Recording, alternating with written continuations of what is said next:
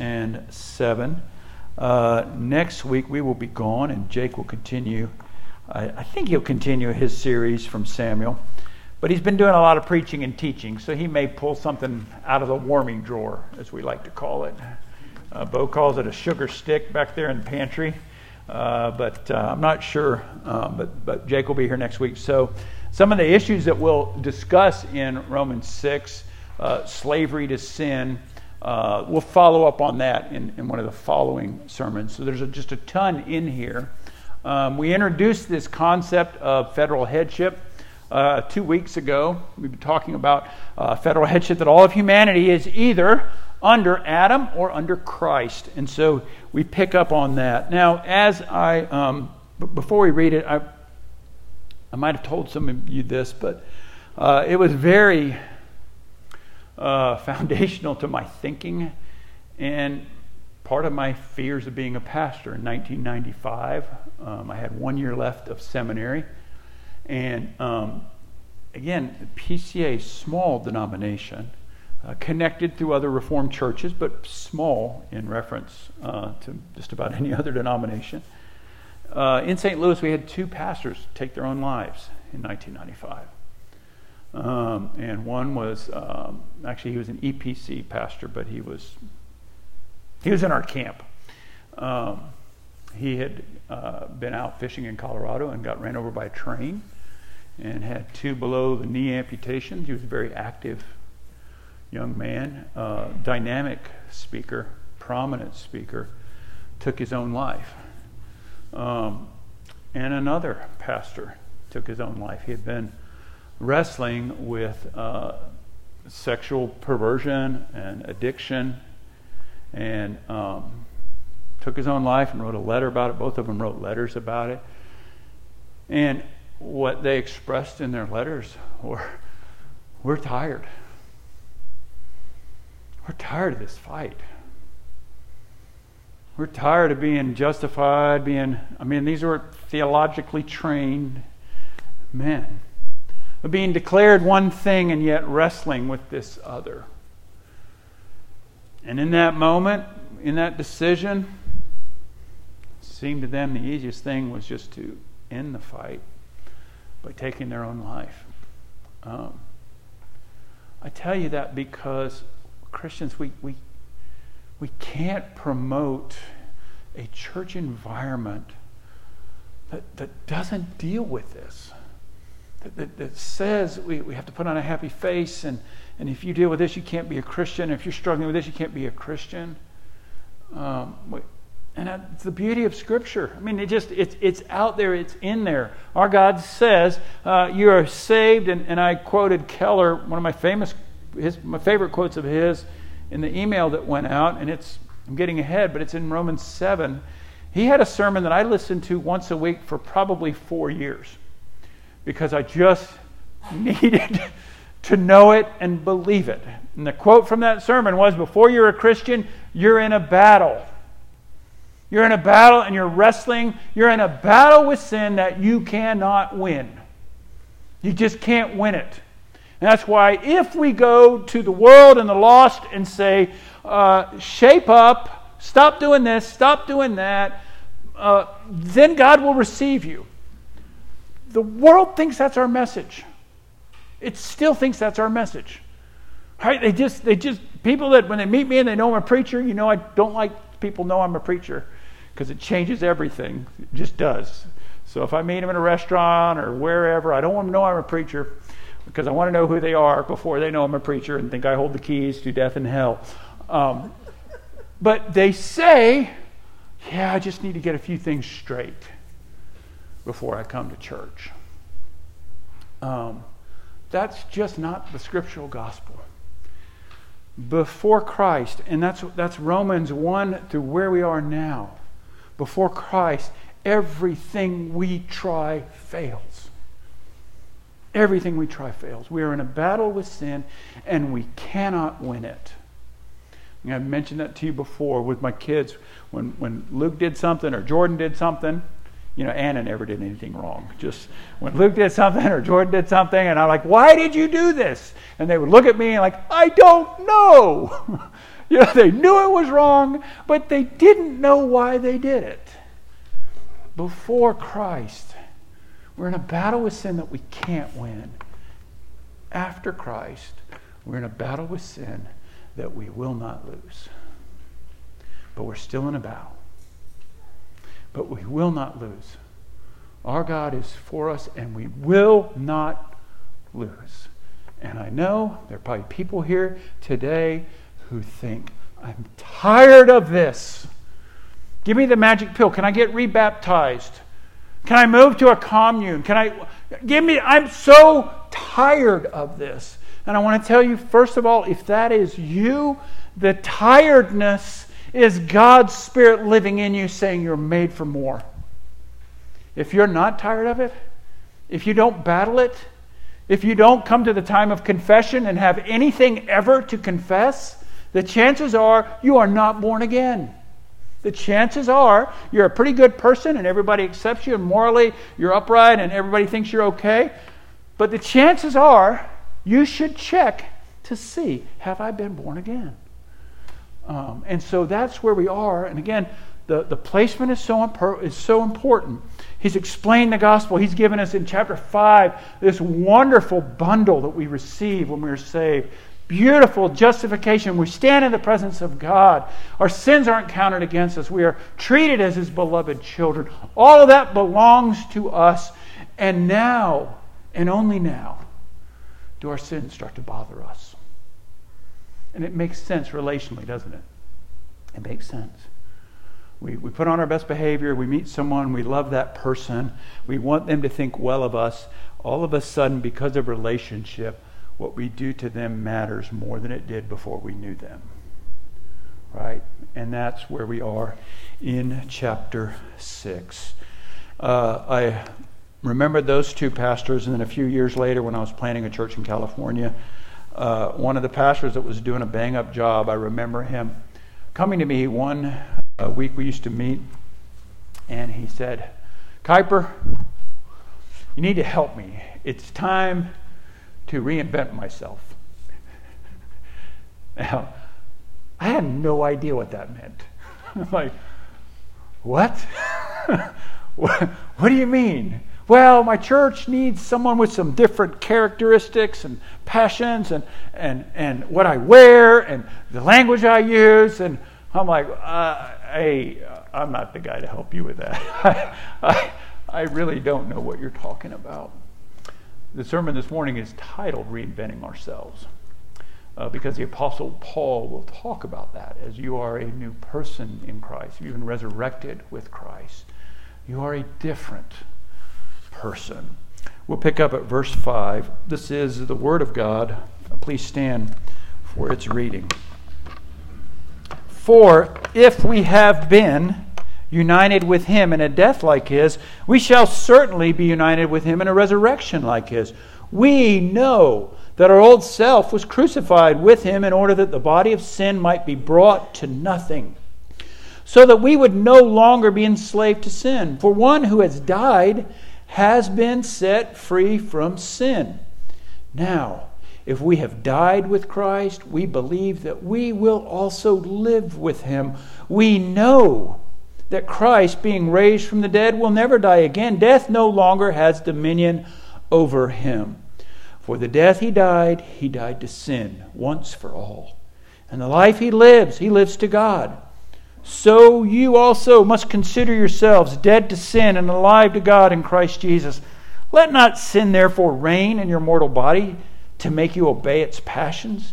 Do not present your members to sin as instruments for unrighteousness, but present yourselves to God as those who have been brought from death to life, and your members to God as instruments for righteousness.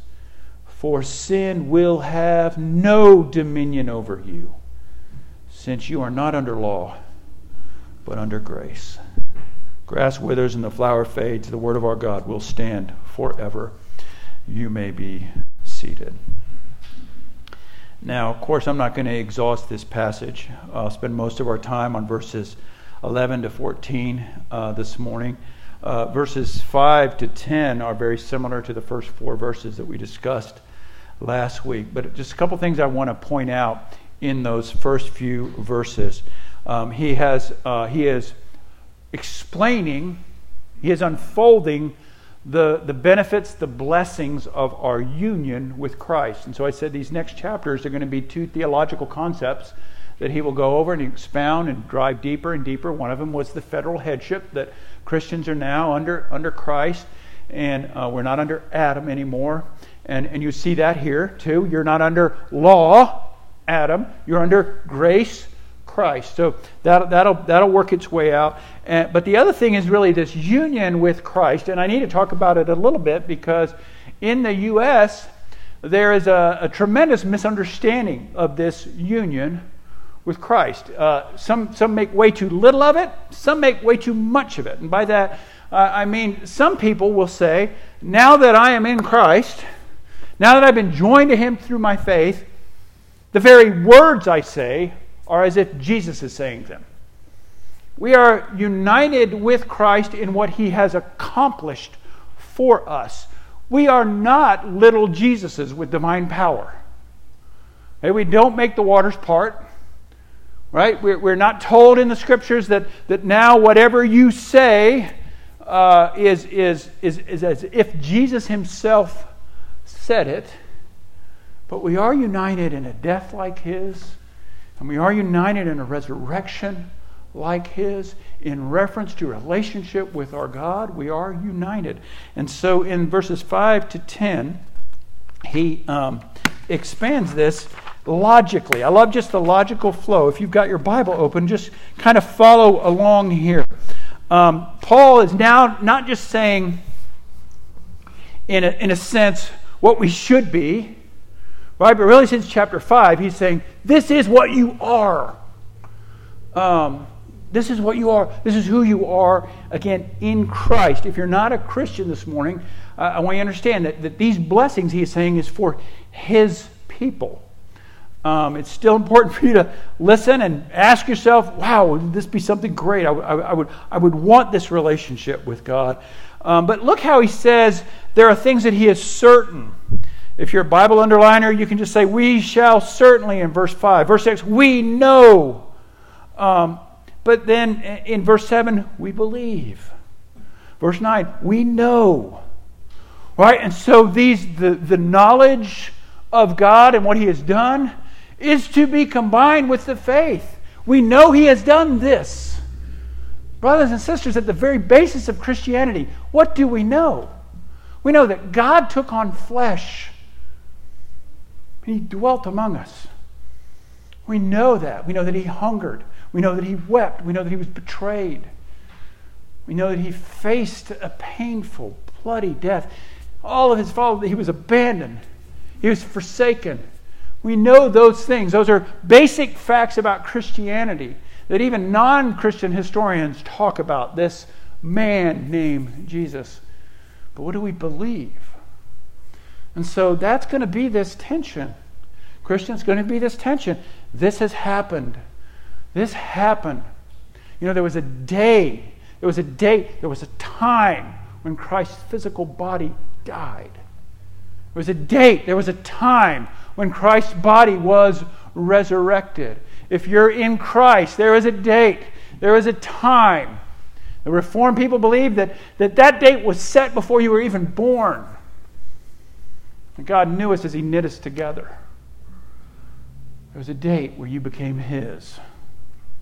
And there is a date, O Christian, where you'll be resurrected. We know and we believe. So he goes through that. What does he know in verse 6? Our old self was crucified. Okay, back to that. In Adam or in Christ. In Adam, our sins, our iniquities, it was crucified. Christ took it upon Himself. Verse 5, we have been united with Him in a death like His. We'll get back to the resurrection in just a second. But he says, you've been crucified. Verse 6, in order that, there's a logical progression. In order that, why is He crucified? Why have you been crucified in Christ? In order that the body of sin would be brought to nothing. As one writer puts it, our sin-dominated body. Murray writes, the body is conditioned and controlled by sin. Stott writes, the body of evidence against us. We were crucified in Christ in order that the body of sin would be brought to nothing. It would lose its power. Also verse 6, so that, he continues logically, we are no longer enslaved to sin. Now I got to tell you that this is an area of just complete misunderstanding and misrepresentation of Christianity. Christians aren't enslaved. We're not enslaved to the law. We're free. Apart from Christ, every human being is enslaved to their emotions, to the culture, to their feelings, to the opinions of others. They're enslaved to sin. They do their best to try and get out of it, and they don't, and they just end up saying, I'm going to surround myself with people that sin just in the same way I do. Love the same things, throw their lives after the same things as I do. They're enslaved. He's saying that body, the crucifixion, our slave master has no power over us. So that, verse 6, we're no longer enslaved to sin. Verse 7, this death had to happen first. The death had to happen before the resurrection. All right, and again, that's how it's laid out in Romans. That's the gospel presentation. You were dead to sin, but you were alive in Christ Jesus. His Spirit comes and He breathes life into the dead souls. In Ephesians, you were dead in your trespasses and sins. Titus, the kindness of God comes to us and breathes life. But there has to be a death before there is a life. We have to die to sin. We have to repent of not just our sinfulness, but really our attitude and our rebellion against God Almighty. This death had to happen first. The sins are taken away. Death precedes resurrection. In verses 8 to 10, he says, we know and now we believe. This happens to us, and now we are free. So that's verses 5 to 10, kind of setting up really the second part, 11 to 14. You think about verses 11 to 14 being, here's how we do it. Here's how we live in it. 5 to 10, here is what has happened. This is what's happened to you. If you're in Christ, this thing has happened. And verses 11 to 14, it's really kind of a step-by-step instruction of then how do we live this new life in Christ? What does this conceptually mean for us? We know for students of the New Testament that when Christ arose from the dead, His disciples became new men. Right? I mean, it's an amazing transformation that happens to them because of the resurrection. Because of what they've experienced and what they saw and what they know happened. They went from being afraid of a servant girl to dying, being crucified, being flogged, being beaten, being thrown in prison, being in stocks in prison and singing praise and worship tunes. They were changed. They had a new life. Resurrection to them, it freed them. They were no longer afraid of death in the physical sense or the spiritual sense. Death had no power over them. They were not enslaved. Even when the religious leaders beat them and said, don't speak of Christ anymore. What did they do? They looked at him and they said, you've beaten me. You judge for yourselves. But am I going to obey you or am I going to obey God? And so that's what we get in 11 to 14. How then do we live in this? And the sermon and sentence this morning is, it's really right out of the text. Since the Christian has been resurrected with Christ, we must strive to walk in this new life. And so in the last few weeks we've talked about this walk of life kind of being characterized by three things. Our pursuits. Right, what are we pursuing in life? What are we trying to gain or win or prove? This new life as a resurrected believer in Christ, the pursuits are different. It is not self. It is His righteousness, His kingdom, His glory. We talk about things that we serve. No longer are we slaves to sin. You know what else we're not slaves to? Our jobs, our spouses, our country, our political party, our football teams, our colleges. We're not enslaved to those anymore. We don't serve them. We don't serve idols. We sure have jobs. We sure like our football teams. We sure like our kids, right? But we don't serve them. They're not masters over us anymore. They find their rightful place and are able to flourish because they no longer define us. So it's pursuit, serving, and sowing. We don't have to sow fig leaves to cover ourselves. None of our righteous acts are to cover ourselves, but to bless. As we look at these verses, I really want to think of these. I kind of came up with 3 words that begin with R. In verse 11, we are told to reckon. In verse 12, we talk about the rain. And in verse 13, we're called to relinquish. Verse 11, in the positive, so the argument's positive, it's negative, and then it's passive. Verse 11, it's a positive argument. So you must consider yourselves dead to sin and alive to God in Christ Jesus. Why is he saying this? Because we will be tempted to not do that. Right? This person's a Christian. He's writing to Christians, and he's saying again, first person plural, we. He's preaching not just to the choir, he's preaching to the preacher. Right? We must not consider ourselves alive to sin and dead to God. We must reckon ourselves as dead to sin and alive to God. You must see yourself this way. You must take on this mindset. You must see yourself as reinvented in Christ. We have a new life. We are freed to a new life. It is positive. Right? John 10:10. The thief comes to steal and kill and destroy. Oh, Christian, our attitude to the lost world is not one of hate and anger. It is one of compassion and sorrow and rescue and humility. Without Christ, the enemy seeks to kill, destroy, lie, redefine, abuse. He says for us, our King came that we would have life, that we would be freed to a new life. I have come, he says in John 10:10, that they might have life and have it abundantly, or have life to the full. And so we reckon ourselves dead to sin and alive to Christ Jesus. So think of these 2 pictures. Dead to sin, crucifixion. Right? What happens with the crucifixion is a believer is justified. A believer is declared righteous. A believer looks at that cross and says, I believe that my sin has been paid for in full by Jesus, fully God, fully man. I have been justified. In the courtroom of God, I will be declared not just sinless, but I will be declared righteous. In resurrection, the Christian has sanctification. Right? I will become. I am freed from the power of this to become.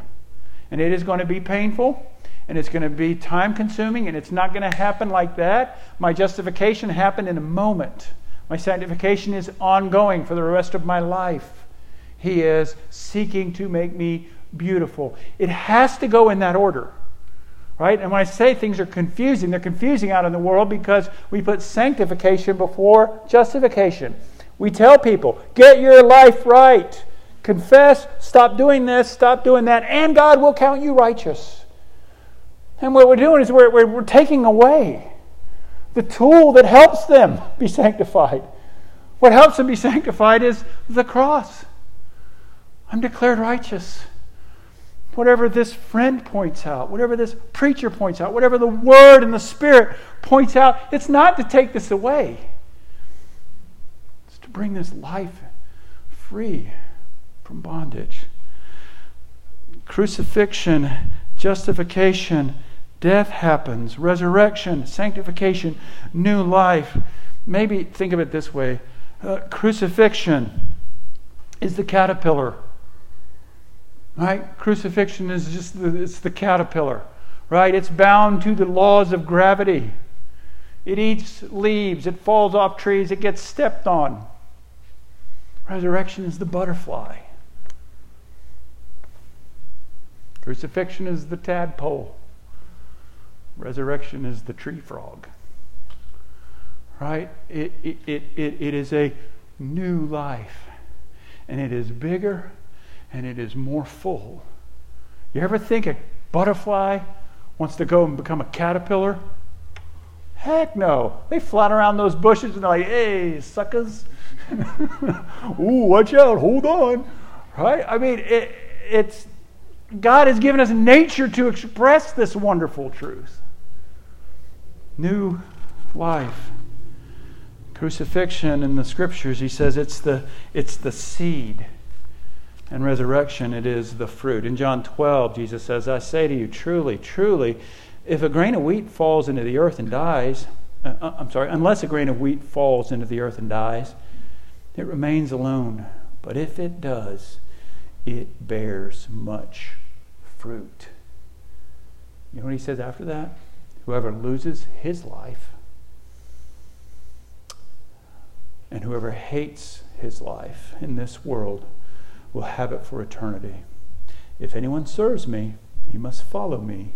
And where I am, there my servant will be also. If anyone serves me, the Father will honor him. Luke 9, take up your cross and follow me.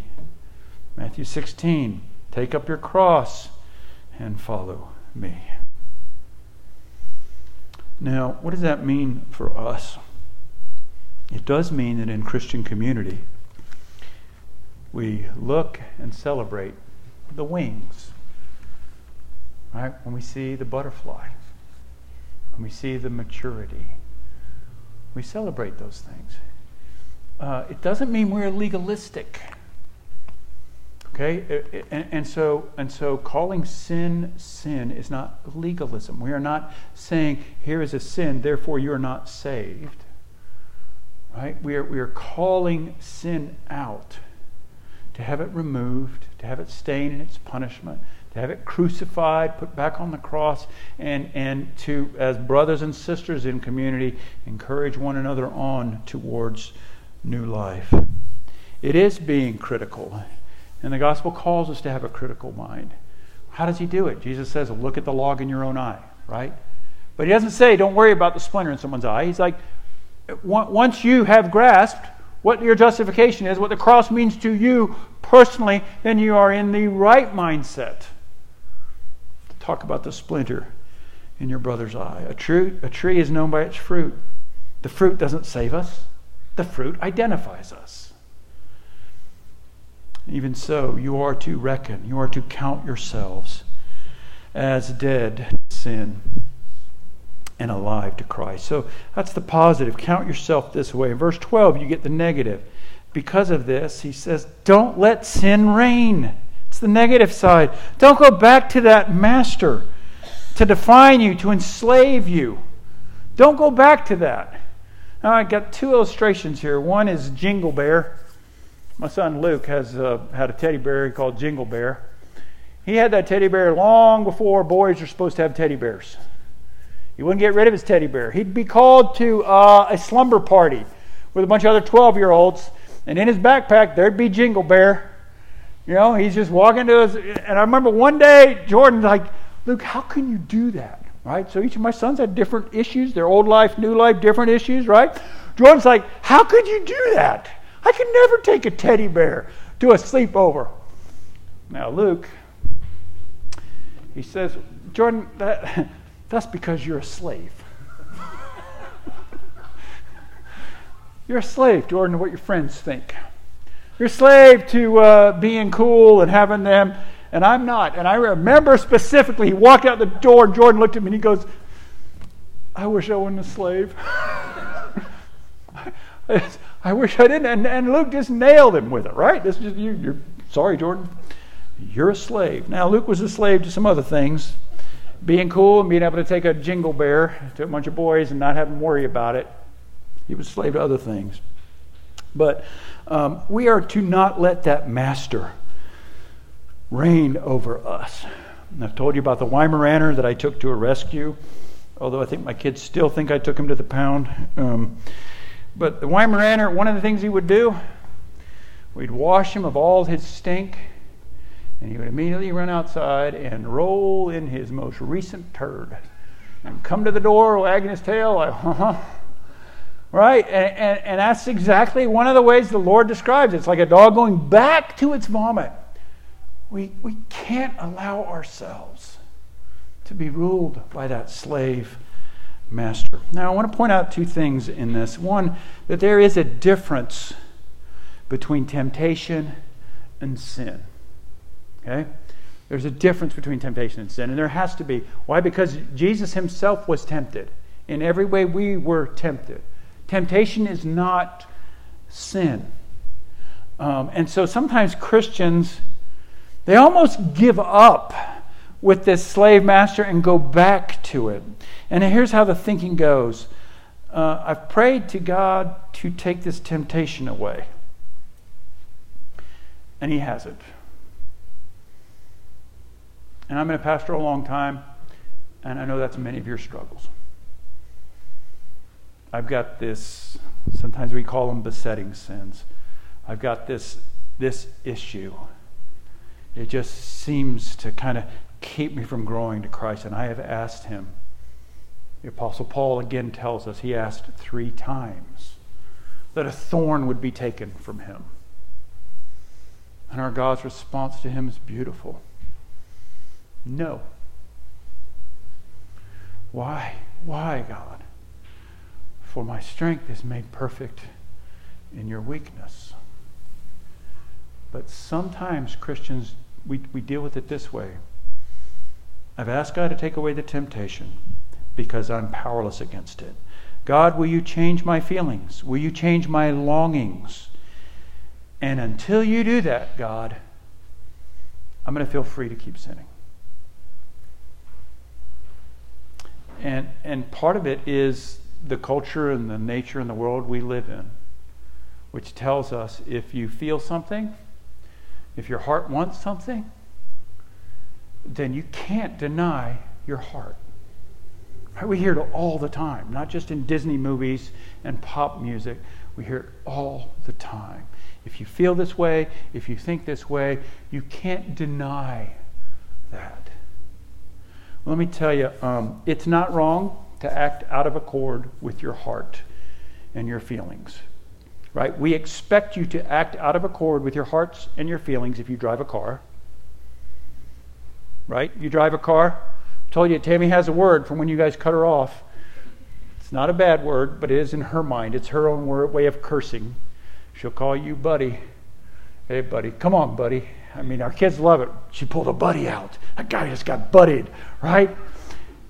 You got to control your emotions and your feelings and your thoughts if you drive a car. You also got to control your thoughts and your emotions and your feelings if you ever want to play golf. Right? I mean, I have this Instagram feed, and it's all golfers behaving badly. And I just watch it, and I just die laughing. You know, it's guys breaking clubs, throwing their entire set of clubs in a lake.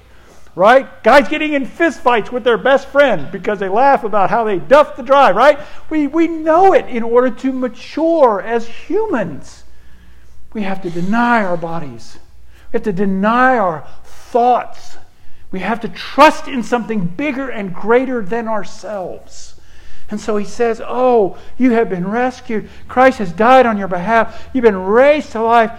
Don't go back to that master again. But we see it, right? Israel says, oh boy, let's just go back to Egypt. The second thing is there is an overwhelming difference, and please hear this, between failing to be perfect and letting sin rule your life. Right? Those are not the same things. Oh, Christian, we will not be perfected in this life. We will not be perfected in this life. But letting sin reign is denying that sin is sin. It is denying that what God's Word said is true, even if everyone else says it's not. It's true. And I must hold myself to it. And now then he emphasizes this idea of the physical body, and that's partly where most of our struggle comes from. The physical body, it's not to rule, it's not to reign, it is not your king. Not just in the Christian life, but in everybody's life, right? Don't let your body dictate your decisions. Right? Think about this. If a child is born and is allowed to dress how they want, right? Early on, my daughter, she'd get clothes and she'd bring her out before me. Tammy go, let's see what Dad thinks. Let's see what your brothers think. It's funny because it turned on Tammy once. She bought this sweatshirt, right? And she came back with it, and the boy's like, Mom, that's what the trashy girls wear at Tupelo High School. She's like, but I like it. Mom, no. Right? If we let a child, let's say we let a child dress how they want to dress, eat only when and how they want, sleep, be awake only when and how they want, watch whatever they want, read or not read what they want, we won't just end up with a child that's a lazy glutton, but a terrible friend, a worthless spouse, a lousy employee. So even beyond Christianity, we know that in our nature, that we can't just give in to what our bodies want. From the earliest outset with my children, I said, boys, daughter, you will have to control your desires. That's maturity. It doesn't just get over when you say, I do. You will have to control your desires. It will be a lifelong battle. He says, don't let that enemy. Lastly, in the kind of passive voice, he says in verse 13, then relinquish yourselves to God, or present yourself to God. On the positive side, live the new life. Grab a hold of it, relish it. The freedom in Christ. On the negative side, don't go back to those slave masters. And then on the passive side, relinquish. Present, he says, a couple times in verse 13. Present your members as instruments, not as sin, but for righteousness. The Greek there is like it's really referring to your arms as instruments of righteousness. It's important to remember this. He's not saying our bodies are bad, the flesh is bad. We're not Buddhists or Gnostics. Our bodies, though they will die, are here and now to be given to God, to be served our God. I'm going to skip a couple other passages. In 1 Corinthians, he talks about being bought with a price, that there's a reason for it. But physically, to please God, we relinquish. We turn ourselves over. We trust Him to lead. A married man can live as though single, but it doesn't work. We have been bought with the precious blood of our Savior, and He has redeemed us, not just our spirits for when we die, but our very lives here. And so he says, entrust, relinquish control. And even think about this, even in the body, what does he say all the time? It's our head, right? Our mind is what to think and how to lead us. Our eyes, what we look at. Our ears. Scotty's been going through the churches of Revelation. Each time he says, do you have an ear? You get an ear so that you can hear. You can pay attention. You can learn. Our mouths to speak. Our arms to serve, care, and protect. Our legs to take us on bodily, godly pursuits. We don't let sin reign. We reckon ourselves as new in Christ, and we relinquish our bodies. We present our bodies to Christ. In verse 14, he closes with this idea of sin's not going to have dominion over you, since you are not under law, but under grace. I said before, you can't imagine a butterfly ever wanting to go back to being a caterpillar. And I mentioned Pharaoh and Moses, but the book of Numbers and Exodus is this beautiful picture of our God rescuing people from slavery. He rescues them from slavery. They wander, they fight, they want to go back, But he is adamant. I will keep my promises. I will keep my covenant. You will come to the promised land. Under Pharaoh, under the old master, they're slaves. They build pyramids. Under Moses, they're freed. He brings them the law. They're freed. They built a tabernacle. Let's pray. Heavenly Father, I pray these concepts would be for all of us life-giving. Holy Spirit, will you help us? Free our minds and our hearts and even the way we look at ourselves, Lord, from the bondage of the slaveries of the flesh. May we grasp a hold of the wonderful blessing of our justification.